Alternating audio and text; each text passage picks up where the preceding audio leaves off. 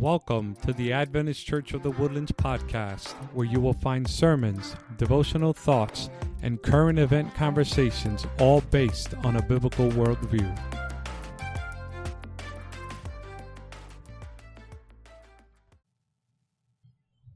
Welcome to the Woodlands Messenger podcast. Today we are going to do a table talk, and my guest today is Deborah Washington, our head elder. Deborah, how are you doing? I'm good, Pastor. Good to see you. Same here. I'm doing good. You know, our topic today is the state of the dead and what happens when you die. And we're going to start with its implications. Us Adventists have a unique understanding of the state of the dead. For those who may not be familiar, explain that and what do you think are some of the implications about not having this topic right? Right. So, our position is that when you die, you sleep, and you sleep waiting on the return of Jesus Christ. And so, in my opinion, that is really a great way to think about death. Because the opposite opinion is that when people die, they go directly to heaven, and they're looking down on their loved ones, which I can only imagine would be a painful situation to look down on your loved ones as they struggle through life, as they face challenges. It would hardly be heaven. So I think the idea, which is biblical, that we sleep when we die and we're unconscious, we're just waiting for Jesus to return, is more comforting. Yeah, you know, when I look at that, right, there's basically two positions, right? The one that we hold and the one the rest of the world holds. And we hold that when you die, you sleep until the second coming of Christ. Nobody's going to heaven right away. Nobody's going to hell right away. Whereas the other position, you never hear about anybody going to hell. When people die, everybody goes to heaven. So what are some of the dangers of believing that when you die, you go either to heaven or hell, in your opinion? To me, it has a direct relationship on how we see God and the character of God. If we believe that we sleep and we're unconscious, we're not aware that we're dead, we're just waiting for Jesus to come. So the next moment of consciousness, we see Jesus coming. But if we believe that we die, particularly if we die and go directly to hell and begin to burn in hell immediately, what does that say about the character of God, that he would allow us to burn in hell for an indefinite amount of time? Or that we're looking down on our loved ones in heaven, alive, looking down on our heavens from heaven. We're alive in heaven, looking down on our loved ones, and we're not able to help them or do anything for them. That would not be heaven. So we're promised that heaven is a place where there will be peace and joy and love and no more tears. So God's word wouldn't be true if heaven is not like that, if we are sad and concerned about our loved ones as we're there looking down on them. How did we get here, right? How did we get to the point where there are two?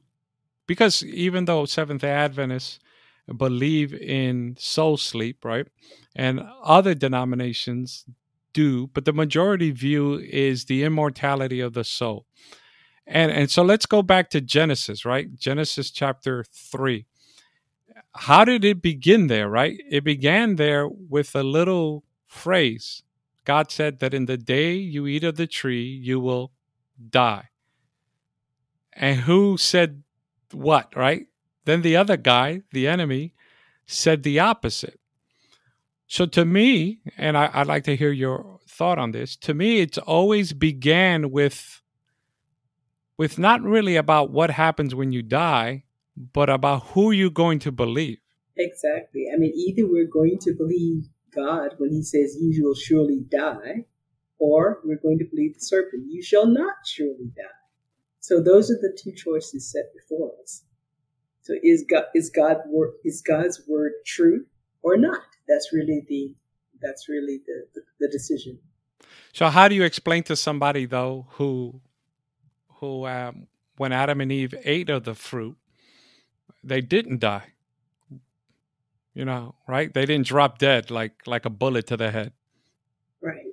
But they did begin the process of dying, separation from God. They began that process that day.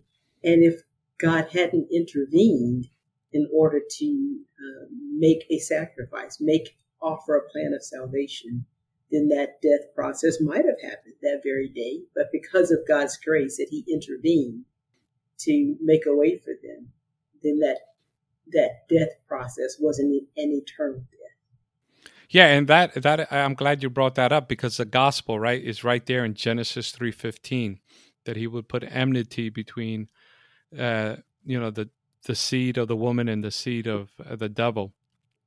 And so death then becomes the main battleground, right? The first battleground after the tree of knowledge of good and evil.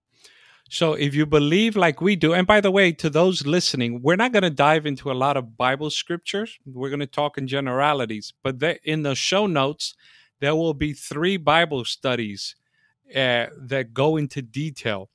We're just having a conversation about its implications, right? So the Bible warns us throughout all of scripture not to consult the dead, right? If you remember the story of Saul, he gets in trouble for consulting the witch of Endor, right? And so many people think that she conjured up the spirit of Samuel. So that, to me, is one of the dangers, right? If you believe like we do that the dead know nothing, which is found in Ecclesiastes, then why did Samuel appear to Saul, right? How would you answer that if somebody asked you that? I would say that it wasn't Samuel appearing to Saul. It was another spirit, not a good spirit, but an evil spirit that appeared to Saul. But this is a very important point, because very often people do talk about they were visited by some deceased relative, my grandmother or my mother, who is a father who's deceased.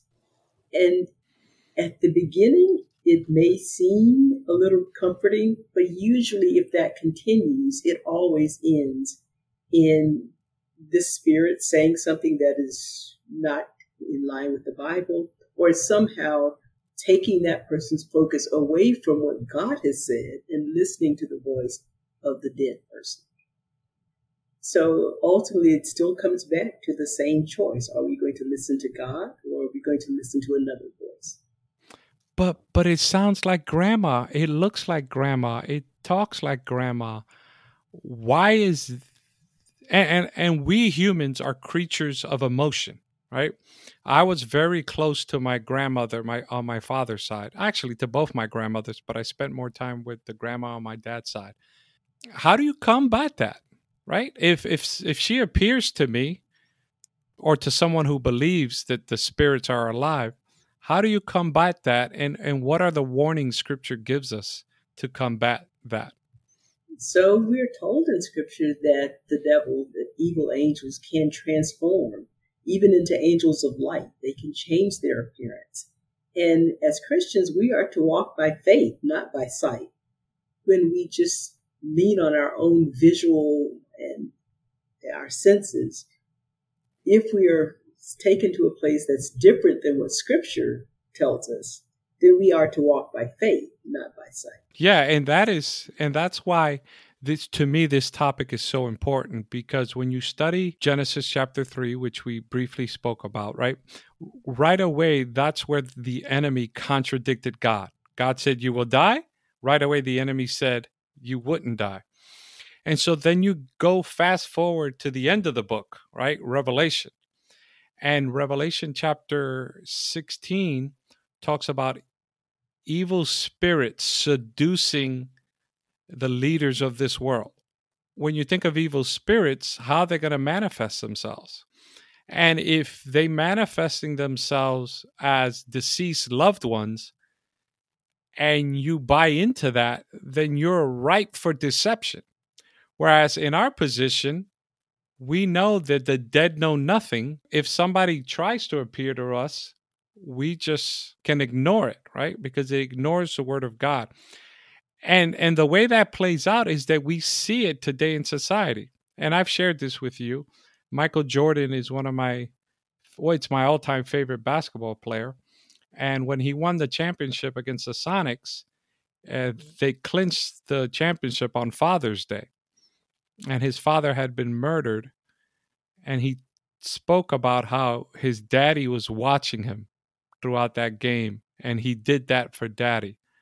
I feel bad for him because he doesn't understand that daddy wasn't watching him. What are other ways you have seen that kind of spiritualism show up in society?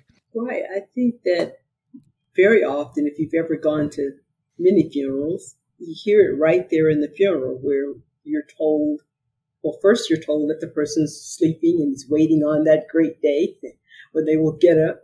And then you're later told that they're in heaven and they're looking down on you. I mean, so we see that in funerals, and I think it leaves people confused. I also think I think about particularly when I've seen a funeral of a person who had a young child, and that child is not able to understand. So they're hearing that mother is looking down on them. She can't come and help them. And that they're trying to figure out, why would God take my mother? That's another issue. But then if that mother were to appear to that child the mind may be open to satanic messages, because that child would not be aware that this is not really my mom or whoever the loved one might be. And it doesn't just happen to children. Oh, no, yeah. I've heard it happen to adults. I've heard it happen to people who have been married for a long time and lose a spouse. And that spouse purportedly shows up, tries to lead them away. What about scripture, right? Let's turn to scripture, not necessarily chapter and verse, but stories we know of scripture. I've always wondered, right, how people have come to that conclusion that when you die, you go straight to heaven. Because there are no stories in the Bible of that happening. For example, they like to point out to the story of Moses. Moses is in heaven, but the Bible tells us exactly why Moses is in heaven. The Bible tells us he was resurrected. Elijah's in heaven. Well, Elijah never died. He was taken up. And then there's a story, if maybe you can elaborate on, remember when Peter is preaching and he talks about David in the book of Acts. What does you remember what he says about David? Dead and buried and still in the tomb. Right? So if you think of David, a man after God's own heart, if he's still in the tomb, then how could we expect other people to be in heaven? So what I'm trying to say is that every person that we know is in heaven, the Bible has given us their resurrection story. Even the first fruit that were raised when Christ died, right? It says the graves were open on Friday and they resurrected on Sunday. So there's never any case. And so elaborate for me on Lazarus, right? The story of Lazarus, where he's dead and buried for 4 days. What principles we can draw from that? Right. And so we see that when the message comes that Lazarus has died, Jesus said he's sleeping. The people around him didn't understand. And so he plainly said, Lazarus has died. And so we went there. When he went there, the tomb was closed. And Mary and Martha were even concerned that his body would stink by now, by the 4th day. And so Jesus had to call him forth to resurrection. And so Lazarus did not go directly to heaven. He was in the tomb, and Jesus called him forward out of the tomb, not back from heaven. And you would think such a glorious event, if it happened the way most people believe, that he'd have something to say about what he saw in heaven, and that one of the disciples would have recorded it. But there's nothing he said about being in heaven because he wasn't. What are some of the other protections it affords us by believing the way we do, that when you die, you know nothing until the second coming? So, yeah, there are a number of scriptures that talk about that. So, I don't know how much we want to get. I know you're going to link the Bibles. We're going to be resurrected at the last trumpet. So if you look at 1 Corinthians 15, that at death, we all go to the grave and we await the resurrection. And it talks about also in Thessalonians that we're going to be raised at the last trumpet. So if everyone is already in heaven, what is the point of the second coming? What is the resurrection if everybody is already in heaven? That's a lot of confusion. A professor of mine used to say a lot of doctrines, when you isolate them, you can kind of teach them from scripture, even if they may be erroneous. But he said, this is why I like systematic theology. He says, because when you have the Bible and understand it correctly, then all the parts fit. And the example he always used to use was, if when we die, we all go to heaven, then what's the point of the second coming and the opening of the grave? Yeah, the body doesn't reconnect with the soul because we're given a new body. Right. So he could do that in heaven. He doesn't have to use material from down here. To me, the biggest concern, though, about it is the rise of spiritualism in society. You see it more in TV shows. You see it more. I watch sports. I'm a Celtics fan. And Jason Tatum, one of the leaders of the Celtics, texted Kobe Bryant, who's been dead for several years, a message saying that he was going to win, basically that he was going to guarantee winning Game 7. Why are you texting a dead man? And so, do you remember Nancy Reagan and what she was doing with the dead, consulting tarot cards? Do you remember that? I remember hearing about that, yes. Yeah, and so we see it in society, this notion of wanting to, I guess, to live forever, to live beyond. And it's dangerous because, like you mentioned earlier, the devil can impersonate an angel of light. I mean, I've definitely heard of people as part of their grieving process writing a letter to a dead person or something like that. To me, that's even different still than the dead person talking back. That's a very different point of view because the Bible clearly says the dead know nothing. I mean, I talk to my car. I talk to inanimate objects. I know that they're inanimate, but I don't expect them to talk back. So when people start talking about dead appearing and the dead people talking, that is clearly contradictory to Scripture. In the last days, the book of Revelation talks about, Thessalonians actually, that there's going to be strong delusion and that there's going to be manifestations of demons in Revelation chapter 12. And that is only possible if you believe that dead people can talk to you. Exactly. And that's the dangerous point. When you believe that dead people they have conscious thought, they can talk, they can communicate, they can appear, move around. That is a dangerous thought because it is in direct violation or contradiction to what God has said, that they will surely die. Ecclesiastes talks about how they never have, the memory of them is forgotten. I think that's Psalms, and Ecclesiastes talks about they never return to their house. Right, and exactly. Their thoughts perish and their love. There are two main Bible verses, though, that I think we're going to hit on now that people use to try to prove their view of the state of the dead. And the first one is the parable of the rich man and Lazarus. And I find that funny because they say that, see, Lazarus is in heaven. But what's flawed with that type of thinking when it comes to that parable? They're saying that Lazarus is in heaven, the rich man is in hell, already burning. The idea that the person in hell can see the person in heaven, even in the text it says you can't cross over. these people can't cross over these two worlds. When he's talking about Lazarus is in Abraham's bosom, we don't even have a record that Abraham is in heaven. That doesn't really quite make sense. And this passage has to really be a parable, because it doesn't make sense with all the rest of Scripture. Because Abraham, Lazarus, and the rich man, they're all dead. And the Bible clearly says that the dead know nothing. That's what it says in Ecclesiastes. So this conversation cannot be happening from what we know from the rest of Scripture. It seems to also foreshadow just the fact that Lazarus was used. If you read the rest of the passage, it seems that God is talking about who will you listen to. Even one coming back from the dead, you won't listen to.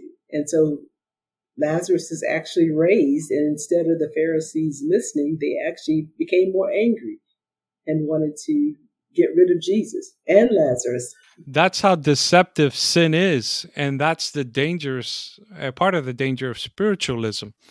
Spiritualism has its hold on people because spiritualism and supernatural is real. But if we know it's real and it contradicts Scripture, then you know it's the devil and his enemies. And if the dead know nothing and your grandmother shows up, or your husband, or your child, we know that that's not really them, but a demon impersonating them. And so Scripture protects us from that, because we know the dead know nothing. We know that they sleep in the grave, Thessalonians, Corinthians, as you mentioned, until the resurrection. Then we are protected from spiritualistic and supernatural deception, because we don't live by sight, we live by faith. And that faith is in the Word of God. So that's the protection. And yet the world is steeped in spiritualism. Movies, TV shows. I mean, it started with good witches like Bewitched. And then you get even darker shows that take place, even in songs, even in movies. Doctor Strange, I didn't see the movie, but Doctor Strange, my friends told me, is very heavy into spiritual warfare. And it's funny that there is also a movement or a group of people who believe that the devil himself does not exist, yet dead people can talk. So that's one of Satan's tactics, is that he always likes to use other people for his messages. So he actually tries to use the deception that he does not exist. There is no such thing as a devil, but your grandmother, who's dead, can talk to you and tell you things. I mean, it's just very indicative of how the devil operates, that he would do that. And it's a weapon he uses, because if you believe like we do that the dead know nothing, then we are guarded against any type of supernatural spiritualism that contradicts the Word of God. But if you believe that when you die, you continue to live, either in heaven or in hell, and you can communicate, then the field is open for him to use that in any way possible. That's right. So there's one truth. The devil uses all kinds of lies. So he has all kinds of agents, as long as we're believing that the dead can talk and communicate. He has all of these agents to appear to us or to a person. So someone that you would trust, that's who he's going to come to you as. He's not going to come to you with a pitchfork and, a tail. Or an enemy, or somebody you didn't like. Exactly. Continuing with the parable of the dead man and Lazarus, right? They want to, those who believe that proves when you die you go to heaven, they take that part literally, but the rest of the parable, they don't take literally. First of all, a raindrop, one little drop of water is not going to quench the thirst of somebody in hell. And by the way, we'll do a table talk on hell one day, but hell doesn't exist either. Hell is a figment of people's imagination as well, and we could get into that some other day. Matter of fact, though, I'll put a link in the show notes to a study on hell as well. But then also, if you take that literally, how big is Abraham's bosom? Right. We can't all fit. First of all, how big is Abraham? So you can't take that literal. And the point, right? And the whole point, parables usually make one profound point. And the point of that parable is that, and I'm summarizing it in a bigger way, is that you are so deceived that even when I resurrect Lazarus, you're not going to believe that I am the Son of God. Right? Because he tells them, even if one should rise from the dead, they will not believe. And sin is so deceptive, and we mentioned it. They saw Lazarus resurrect, and they plotted to kill Jesus and Lazarus. That's right. And the reason stated, a matter of fact, I want to read it. So I promise not too much scripture, keep it, but I do want to read this. So 43 is where it says Lazarus come forth, 11:43. Oh, yeah, verse 47 and 48. Listen to this, right? So Jesus just resurrects Lazarus, a crowning miracle. And look at verse 47 and 48 from John chapter 11. Therefore, the chief priests and the Pharisees convened a council and were saying, what are we doing? For this man is performing many signs. If we let him go on like this, all men will believe in him, and the Romans will come and take away both our place and our nation. So look at their concern, right? And that's how deceptive sin is. He raises somebody from the dead, his crowning miracle, and yet instead of surrendering, they want to kill him and Lazarus. Exactly, because it says in verse 53 very clearly, so from that day on, they planned together to kill him. But this is what happens when we open ourselves up to messages from Satan. So ultimately, he wants to still kill and destroy. And so however he can motivate us to that end, that's his desire. Yeah. And so there's another verse, Deborah, that a lot of people use that I'd like to discuss as we'll wrap up here in a few minutes, is found in 1 Corinthians, and let's go there, 1 Corinthians chapter 5. No, 2 Corinthians 5, which is about to be absent from the body is to be present with the Lord. Verses 1 through 8, 2 Corinthians. A more detailed Bible study of this will be in the show notes to those listening. So let's go to these verses. It says, verse 1, for we know that if the earthly tent which is our house is torn down, we have a building from God, a house not made with hands, eternal in the heavens. So what is he talking about there? Clearly, and this is for the audience to see, he's talking metaphorically, right? Right. He's not talking about a house. He's talking about his body. That's right. And Corinthians, as you mentioned, Corinthians 15 talks about this mortal must put on immortality. That's right. Here he's talking about an earthly tent or earthly body, which I know I have one because I don't have any hair, for those of you who don't know me, right? And we all have our aches and pains. Then he compares it to a building from God. Well, what have we been promised at the resurrection? A new body, a glorified body. Yes, right. One with no more aches and pain, no more arthritis, no more cellulitis, no more overweightness. I get my hair back. And so let's keep that clear, right? And he says, we have building from God, a house not made with hands, eternal in the heavens. For indeed, in this house we groan. Well, obviously, he's not talking about a physical house. He's talking about his body. And we groan, right? Aches and pains. One reason I know I'm old. How's that? Is that I wake up, and if I don't do mobility exercises in the morning, I feel like a stiff old goat. When my girls just wake up and run around. So we groan, longing to be clothed with our dwelling from heaven. Wouldn't you want your resurrected body now? Right, exactly. It goes back to that idea of putting on immortality. He's using that same imagery of putting on clothing. So that's what he's longing for. All of us are longing for our perfect body. And then look at verse 3. It's key for this. He says, inasmuch as we, having put it on, right, we will not be found what? Naked. So there's 3 categories here. Right. There is earthly body, which we have. There's a heavenly body, which he longs for. And then what he doesn't want to be is naked, which represents what? Death.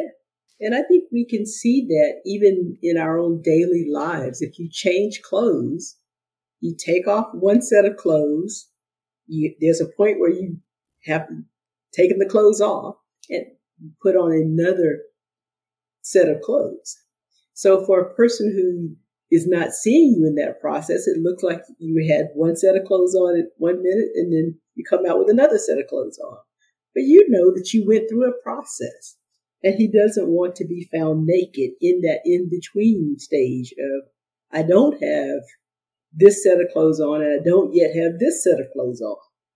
So that is the grain, mortality and immortality. It's only at the second coming that happens in the twinkling of an eye. I don't know about you, but this analogy makes perfect sense to me. There are many times I want to go out, but I don't feel like changing clothes. I don't want to go through that process of changing clothes. And that's what he's saying here.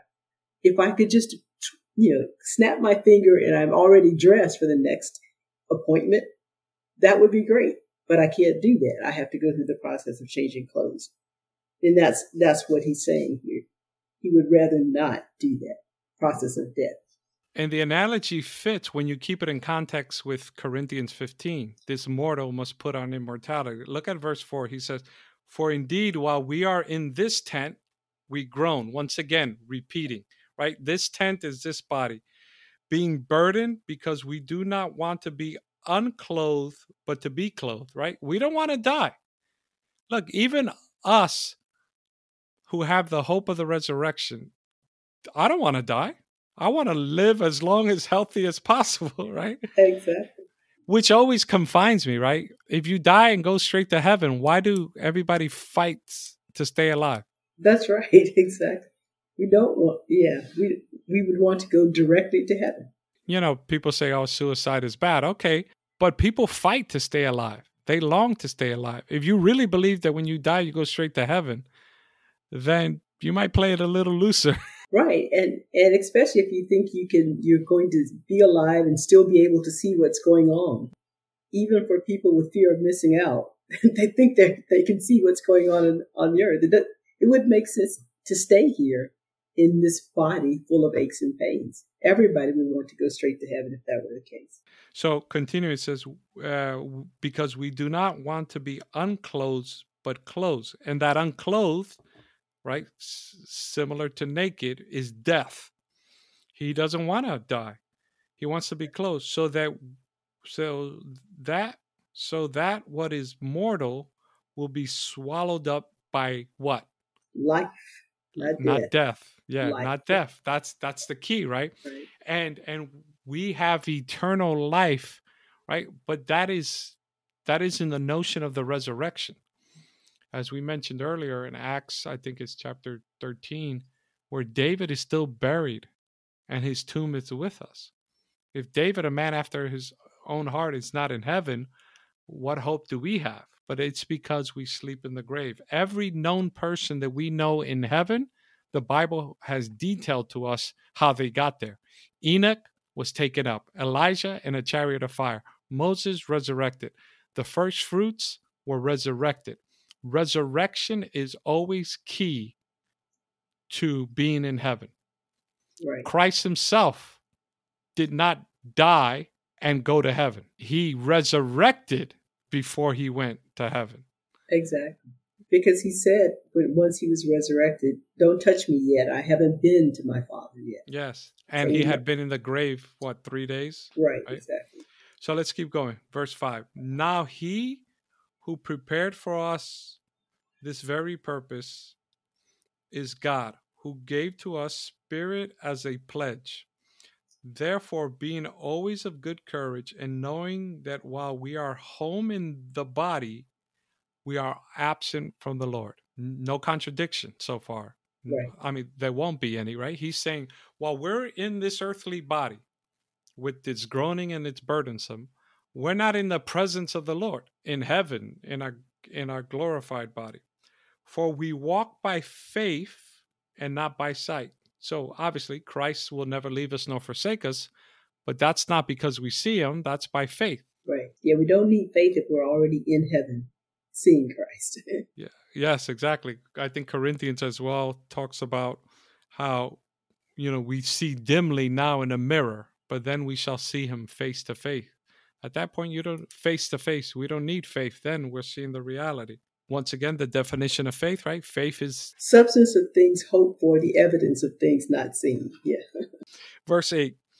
We are of good courage, I say, and prefer rather to be absent from the body and to be at home with the Lord. So he's not saying that when you die, he doesn't want this body because you can't be home at the Lord with this body.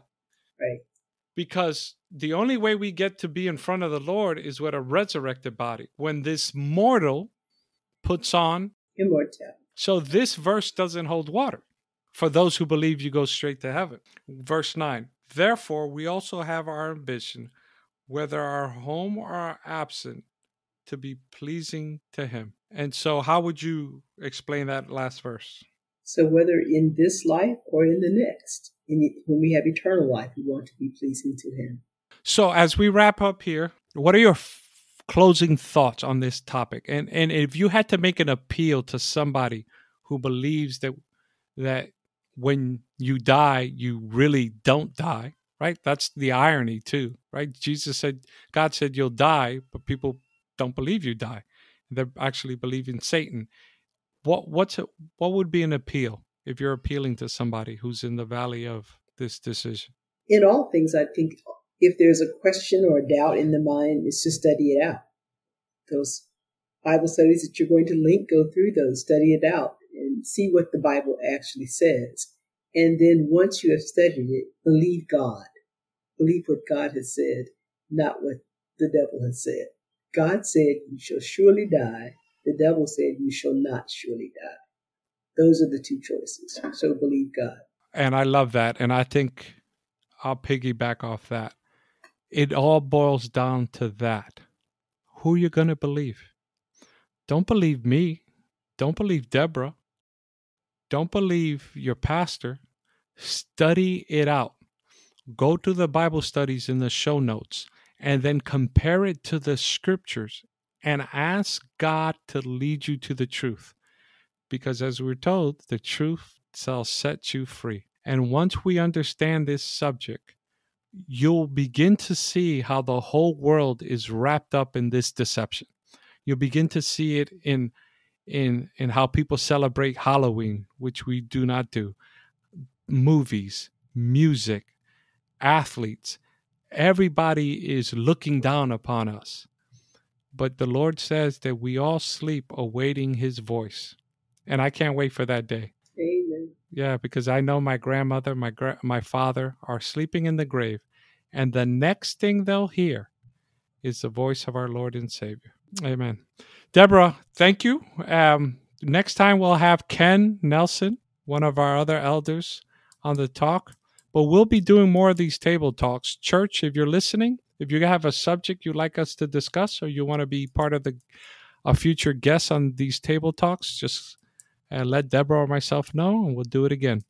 Deborah, close us out in prayer, and everybody, God be with you. Thank you, Heavenly Father, for the truths that we can find in your word. We thank you that your Holy Spirit will lead us to the truth, because we cannot discover it on our own. So we read the Bible knowing that you will lead us into all truth. And we just pray that these words will be impressed upon the hearts of everyone who's listening to this podcast so that we can be safe in the truth that is you. In Jesus' name we pray. Amen. Amen. Thank you for listening to the Adventist Church of the Woodlands podcast. You can find us at woodlandsadventist.org. And you can visit us anytime. You're more than welcome. God bless you and have a great day.